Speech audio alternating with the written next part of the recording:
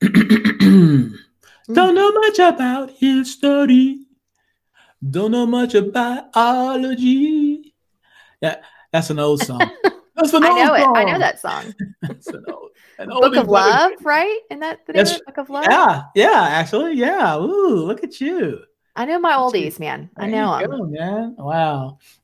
I was thinking about that song and I was thinking about how many times I switched majors in college. I think I switched majors like, oh my gosh, 3 times.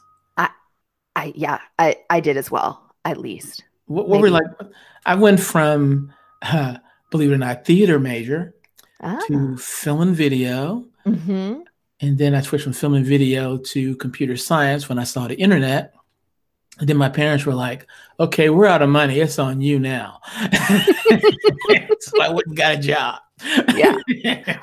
I went from communications Okay. to nursing Hmm. to psychology.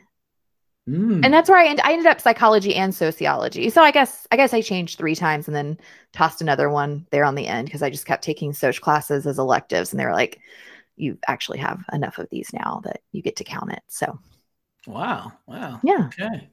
This, all these different course changing, of course, changing different as we pursued our college career, made me think about our next guest, Josh Miramat. So this is looking at his intro, his bio here, and he is he's the CEO of Blue Orange Digital. But in a previous life, Josh was a lead engineer at Goodco, a data science based culture fit calculator. Then he Ooh. went to culinary school, law school, coding school, and ultimately became famous for base jumping in an American Speedo, which I've been told I should not Google because it's not a good look for him. He is quite the Renaissance man, really, really covering a whole bunch of areas there. He did. And when he started Blue Orange Digital, which is a top ranked AI consulting and development firm in New York and DC, some of their projects are still in HR. For example, he's done a lot of work on applying data science to remove bias in hiring. He Mm. also created prediction algorithms for best fit candidates and automated recruiting processes with machine learning, just to name a few of the tricks they're doing over there at uh, Blue Orange Digital. Should be an interesting conversation. Yeah, I'm excited. Let's do this. All right, let's go. Don't know much about this story.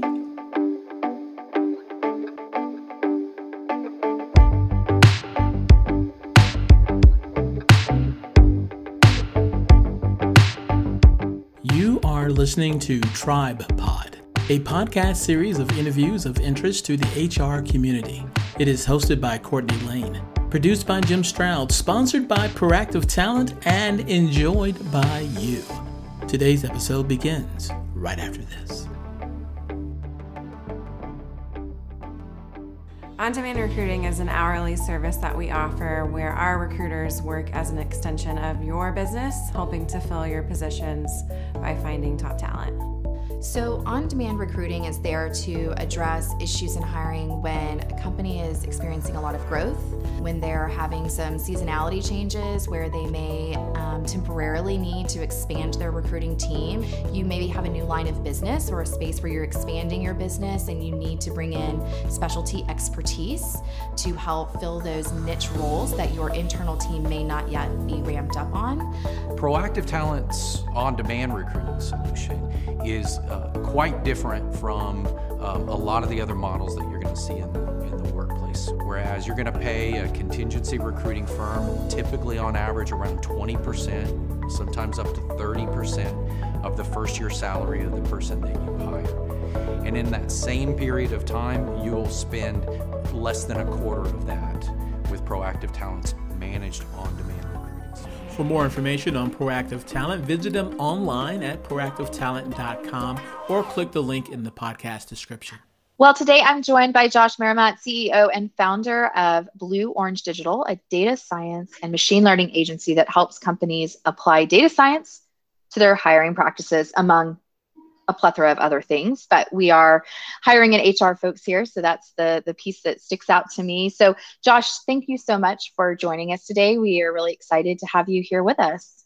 Yeah, it's great to be here, Courtney. Thanks for having me. Yeah. So just to start things off, why don't you tell us a little bit more about what Blue Orange Digital is, what you all do? I mean, what is a data science and machine learning agency? It's a good question. It's hard to explain sometimes. So let me, it's a good starting point. Blue Orange at its core, we really just focus on implementing data science and data engineering practices, and really that's become popular in businesses really around helping make better decisions with data. So there's actually a core set of practices and tools that have emerged. Obviously, we hear a lot around AI and machine learning. That's really just a tool amongst many different tools that make it much easier for organizations to use data to have more insight into areas around better practices in hiring, all the way from optimization or predicting different areas. So if you break that down, what we do and kind of how this is implemented in practice at organizations, it starts with good, clean data transformation. So you have a good environment and flexible tools to work inside in the data environment. Then the next layer is business intelligence, so reporting and visibility into that data. And then that third layer on top has been very popular is the AI or machine learning layer, which is really using models and algorithms that are quite amazing to get prediction and help optimize different problems. So yeah, that's the three areas of focus that Blue Orange has built out kind of a skill set as an agency on. Okay. And I hear you talk about AI and machine learning, and I think for a lot of us, we can feel like it's kind of a buzzword, but at the same time, we know there's a lot more meat to it than it just being sort of a trendy topic.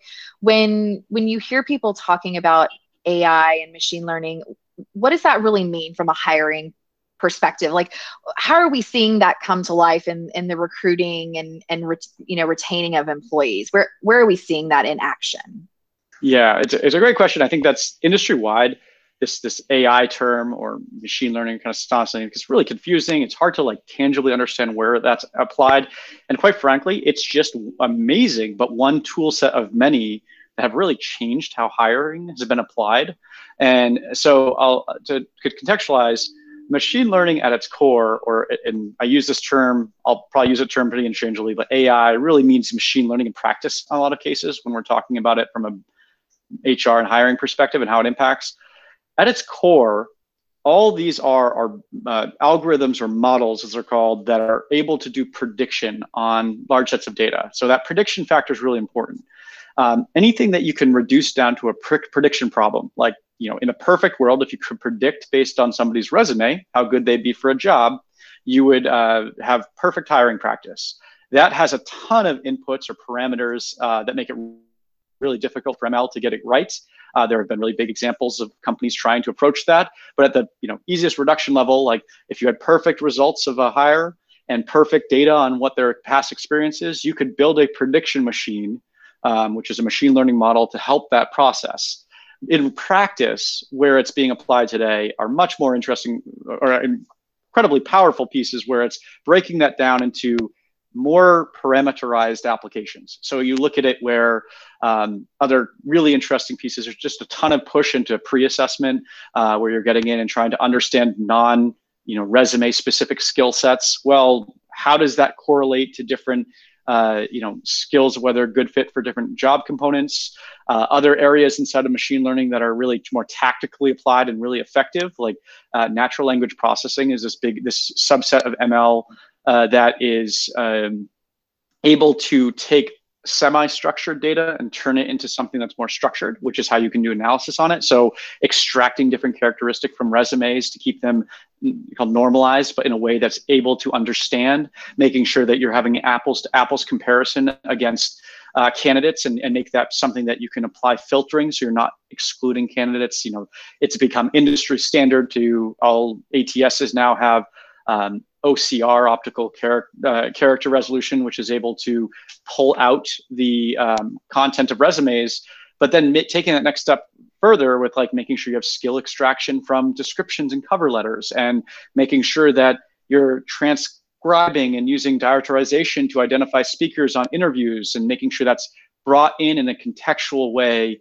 All of these different points actually have really impressive machine learning or advanced data modeling applications pretty much across every stage of the funnel. So pre-assessment, applicant tracking, data extraction and processing, all the way to decision and prediction, which really gets into that correlation analysis space. So when you zoom in on each of the areas, AI and machine learning have really changed every component of it, but the most interesting and effective applications are really zooming in on these kind of, behind the scenes areas where you see the most effect. So I would have to imagine that not only from helping people make predictions about hiring, but to a certain extent also helping filter out some of that, unconscious bias in the hiring process itself from the human component. Am I right there? I mean, is that a piece of it as well?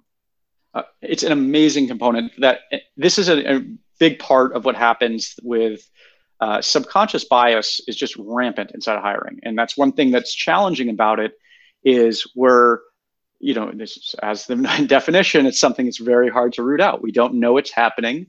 And that's not even things that are, blatantly bad. It's just that, I had this example. We do a lot of hiring around here, and there might just be a glitch in a system that doesn't upload a resume and you think the candidate's sloppy, or you're cutting, pasting something poorly. Those low quality systems apply bias. And obviously there's a rampant bias with, we've seen the disaggregation of names that have come in, and, people's like moving out of just subconscious bias, like that's your actual bias. There's ways that technology can reduce that as well. And so what's amazing about what's been introduced, and there are good cases and bad cases. So I'm going to give a couple examples here, Courtney, because there have been some famous, like Amazon's been noted for building a machine learning model that was actually implanting bias into it. And I'll talk about that and kind of how that's curtailed. But on the other side, a lot of the introduction, a lot of the work that we've done at Blue Orange for a couple larger companies that have been thinking about this problem of getting into this mindset that people can't help, where they look to patterns of the past hires to apply to the next ones. And like we had a large financial institution partner of ours that was realizing that, not unsurprisingly, hiring from the computers or from the finance at Harvard was a pattern that fit for them, but it wasn't necessarily correlate to a result they were looking for. And they actually could see the result in effectivity, but they couldn't see how to easily a change to go say, hire somebody that's not like how 50% of the people are effective. What a hard problem to have. So this is where that layer of bias removal with more systematized approaches. So this is machine learning can certainly do this, because you take, as long as you have some level of human intervention in there, and I'll talk about that, why that layer is important. But I think one piece of it is structuring so we get better sets of data about people and about the criteria that we're making decisions on. I'm incredibly bullish on pre-assessments and that type of, that not just having a resume and a relatively qualitative interview that you have as an exclusive touch point for how somebody is adopted into an organization. I think that type of example is riddled with unconscious or semi-conscious bias that's introduced, and having larger data sets and then applying more systematized approaches that you have around structuring your advancement process and looking at the criteria and ranking you apply actually goes a long way. Where, perfect example where you do name disaggregation. When you take that away from that fact, and look much more on an apples to apples comparison of somebody's extracted, qualifications and skills as you define them for a job, that it goes a real long way to getting a far more diverse, that's been proven out, far more diverse and a far more qualified candidate pool. And there's still a question of like whether that human interaction is right for a job, which is another area where you can do some actually performance analysis and link that back. But it's been amazing to see those layers where you can apply that assessment and look at correlation through it with a machine learning model, or just even heuristics or statistical modeling to put through and get to that point of a better application pool. So you mentioned human interventions, and I'm so glad that you did, because that was going to be my next question, which is there's a lot of people that hear about all of this technology and the systems. And when I say people, I mean people like recruiters and whatnot that start to get a little bit nervous that am I about to get replaced? But I feel like you were just teasing a bit there that, in fact, no, that human component is still critically important to the whole process. Yeah. And as a true technologist that uses this technology all day long, I look at these as just a better set of tools. That's the best that we have right now, particularly something that is as challenging as, if you look at my background prior to Blue Orange, when we're implementing machine learning to change hiring kind of tactically, I started a psychometric modeling company. So it did talent analytics and workplace fit, which I admit the science is a little looser on, but the impact of just even fit and culture and what that and how somebody will operationally and organize alignment, the organizational alignment there, that's really challenging. But back to your question, the human intervention component is crucial. So I've teased this before. Amazon had their biggest data company in the world, biggest resource in the world, best data scientists in the world, and they came out with a purely predictive ML model, and it wasn't unleashed on their hiring, carte blanche by any means, but they created a neural net, like one of the best implementations with large training data sets, like all the criteria you'd want. And upon review, it took gender as a criteria for a good engineer. And that is like male bias was built into it because it looked at the training data set and affirmed it. And that's something that we would clearly put, that's not a good thing to build into an automated system. So it's a pretty easy piece that is a criteria that says, hey, look, they've selected the best. If that's the truth, 75% are male. So let's go. We know that that's a weighted parameter. And they scrapped it. It got a ton of news and scrutiny about 2 years ago. I mean, since end of 2018, they just got skewered for it. I mean, frankly, as you should for that type of model. The problem around this is I think they took a too broad approach of what they were trying to do with their machine learning model. And instead of trying to say, predict somebody that's good for a job, it's saying like, let's find characteristics that correlate to performance in more like specific examples. So take your performance data and find traits or skills inside of somebody's resume that correlate, or some of this component of it. And that isn't about, if you take an approach which is far more specific or more exact, and then you apply that to your candidate pool, and you also have human intervention to know characteristics that are important to look in different pools and make sure you're searching that your data set of what you're applying it to is broad enough and in different and varied environments. That's all human context here. That will then result in something that would hit hiring goals and make sure that you don't enforce bias, which could absolutely happen, because that example I said of hiring a white male out of Harvard is not a surprise of bias that's happening in finance. And if you just looked at the data set, a bad ML model would say, oh, well, I can just do that a million times over and get success. And that's the thing that the human intervention is saying, taking those in stages where it's effective, finding the strong correlation and putting a ranking or scoring model around those characteristics and traits that matter, and then not letting a full system do kind of like training data prediction. I think that's still long away, and there's too low. There's too many risks inside of that right now. It's too much varied data. It's one of those things like, even though there's lots of money in quant, fully predicting the stock market isn't possible, nor is picking the personality and characteristics of people in total with a prediction model with the data that we have for a job fit that's hard to directly correlate to performance. Yep. Yeah.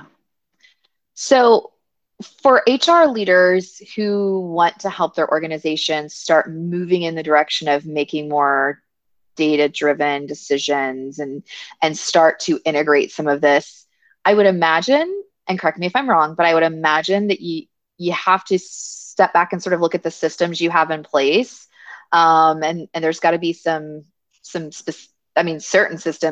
I would think in particular, that you need to have integrated with one another in order to really, both capture the data and then be able to do the reporting side of it. So, I mean, for those HR leaders that are out there sort of thinking about taking this step from a technical perspective, what are some of the things that they need to be considering and thinking through when they look at their systems within HR and hiring?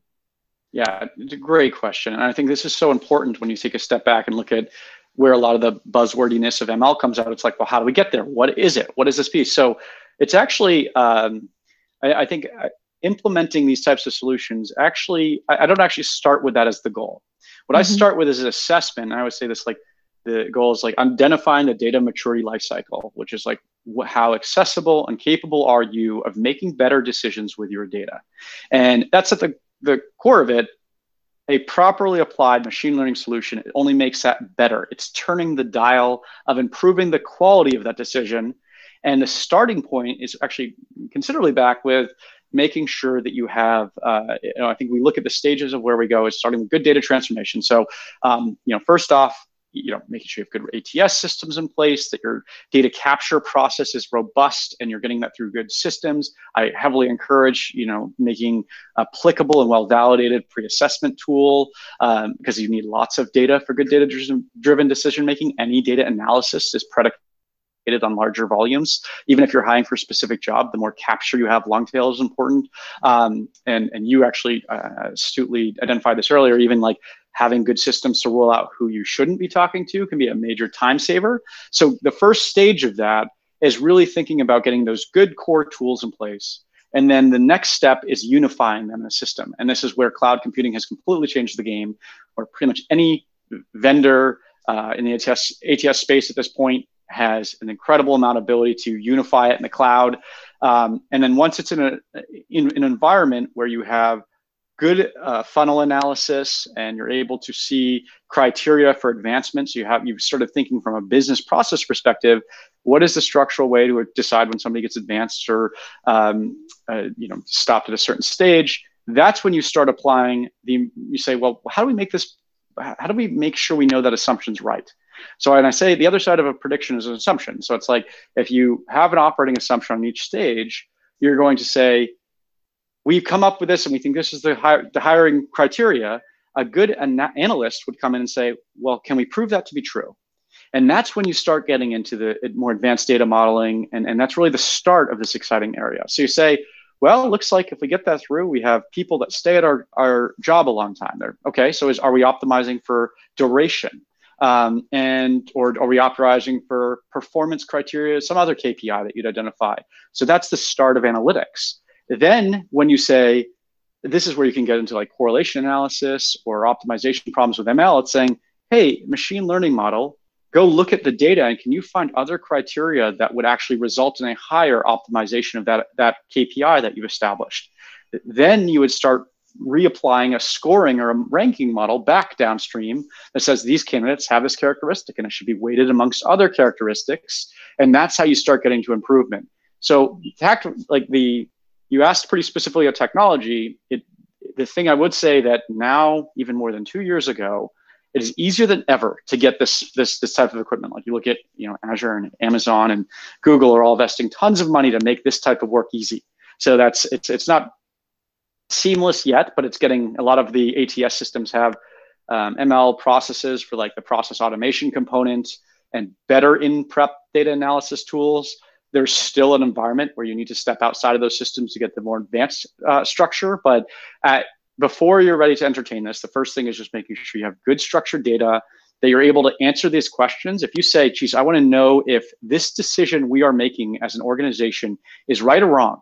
If you can't answer that, or you feel you have all the information but not yet the tooling, that's kind of going to answer where you are in that data maturity life cycle.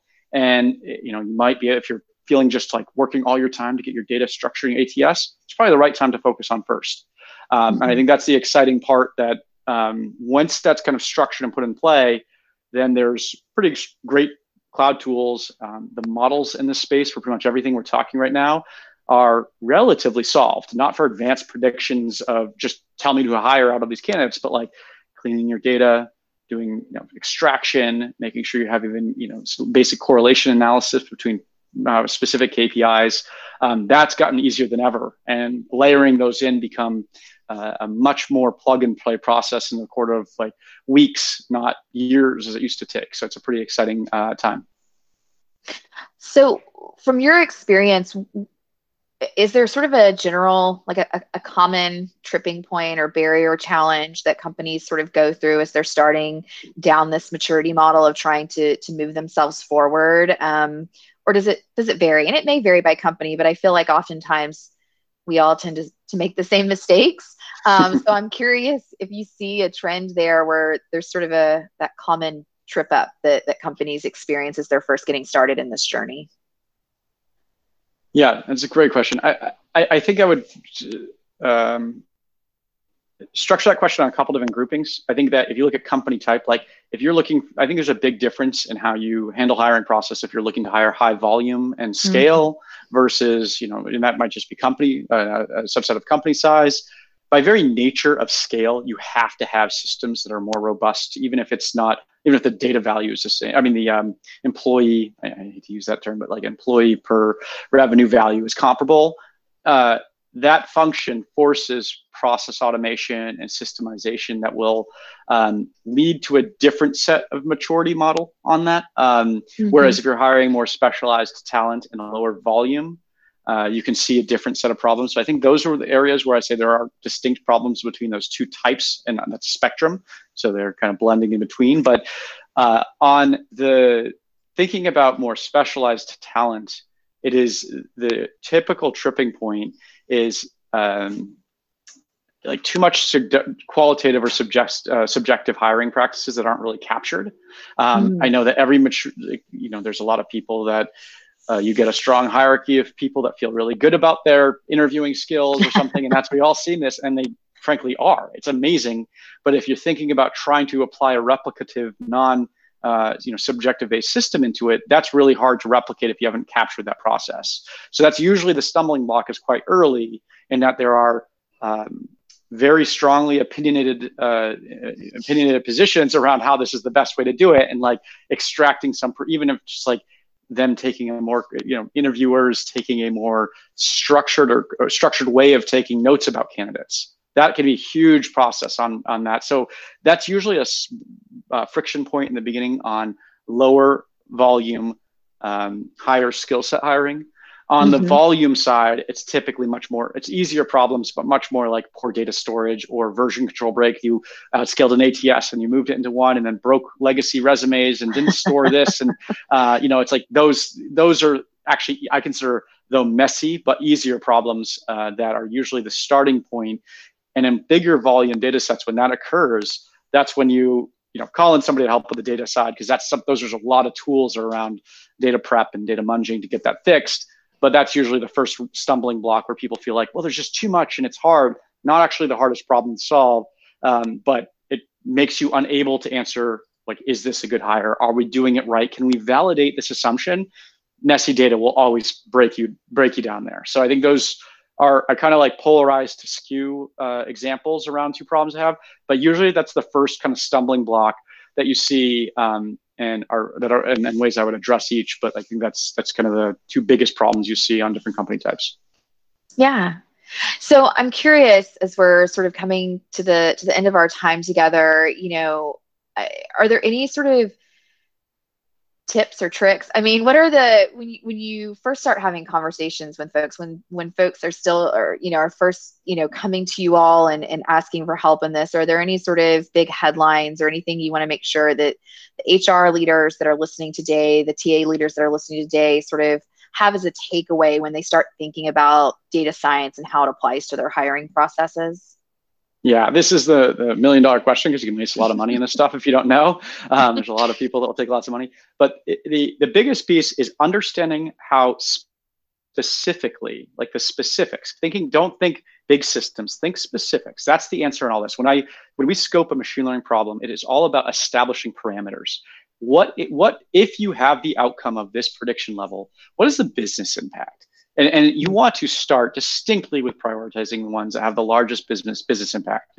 We've all done the decision matrix on these and figuring out, and you want that high impact, low volume goal. You really do want to start the same way, like thinking in that lower right-hand quadrant where you're saying, okay, what if we were better at this would make the most impact? And what's the complexity level? And really think about, there's a bunch of things. Is it like, what information we have to make a decision on criteria, sort of the upper funnel? Is it that we don't know between a couple, or we don't know how to incent the right people, or we've done all this hiring, we don't have, the right package to offer? Like, all of these can be solved across the board.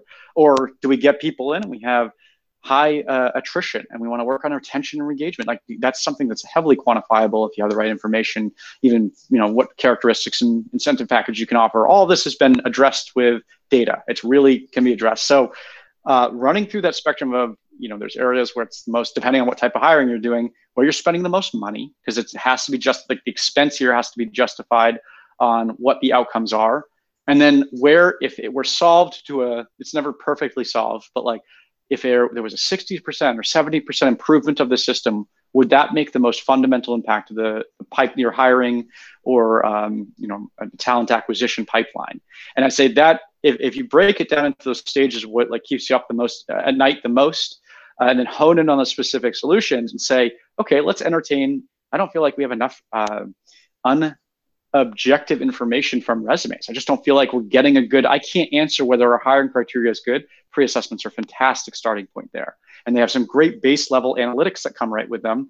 And then your problem isn't, we don't know if the right candidate's just picking the right pre-assessment tool. And that's becoming now a much more quantifiable problem. And then when you realize, geez, can I answer if this pre-assessment data correlates to impact? Well, the answer is yes, you have the tools.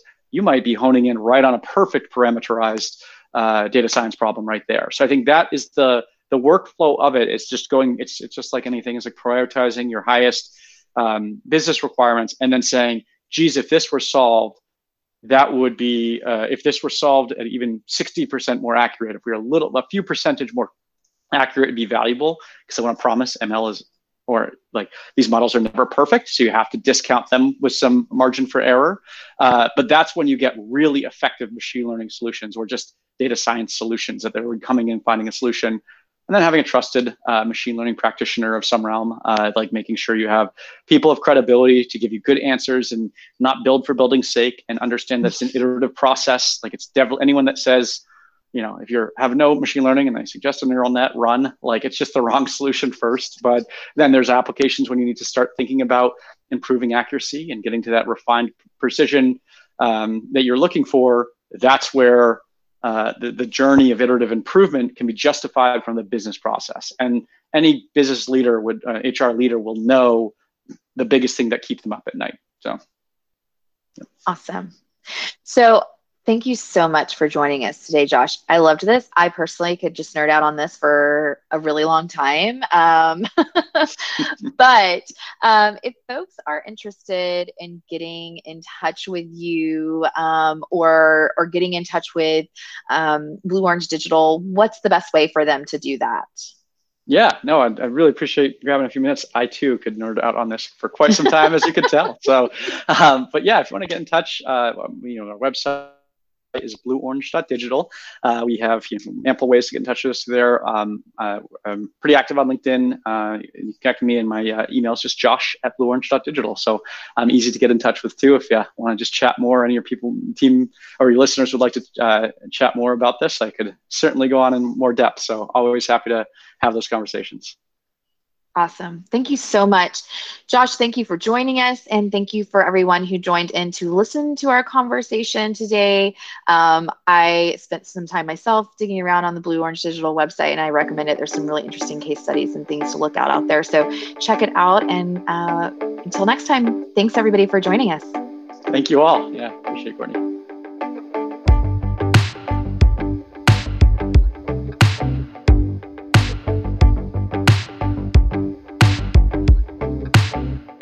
Ooh, that was good. Can you hear that? My dog is doing his thing. Hold on. He's excited. He enjoyed the conversation too. He did. I'm gonna mute myself. I'm gonna mute myself. Okay. Even the dogs enjoyed this conversation today. It was that great. Wait, what? Okay, Jim and I are playing charades now. He is on mute. The dog will not quit barking. But Jim says that he loved the podcast. He loved hearing from Josh. You guys, really honestly, we were just scratching the surface on that conversation. It was fantastic. And Jim is miming. You should be a mime. This is a future career for you, Jim. That, yes, loved the podcast and hopes that everybody else loved it too. And I'm back. Yes. Oh, I should be a mime. You totally got what I was trying to say. Dictionary content championship in our future.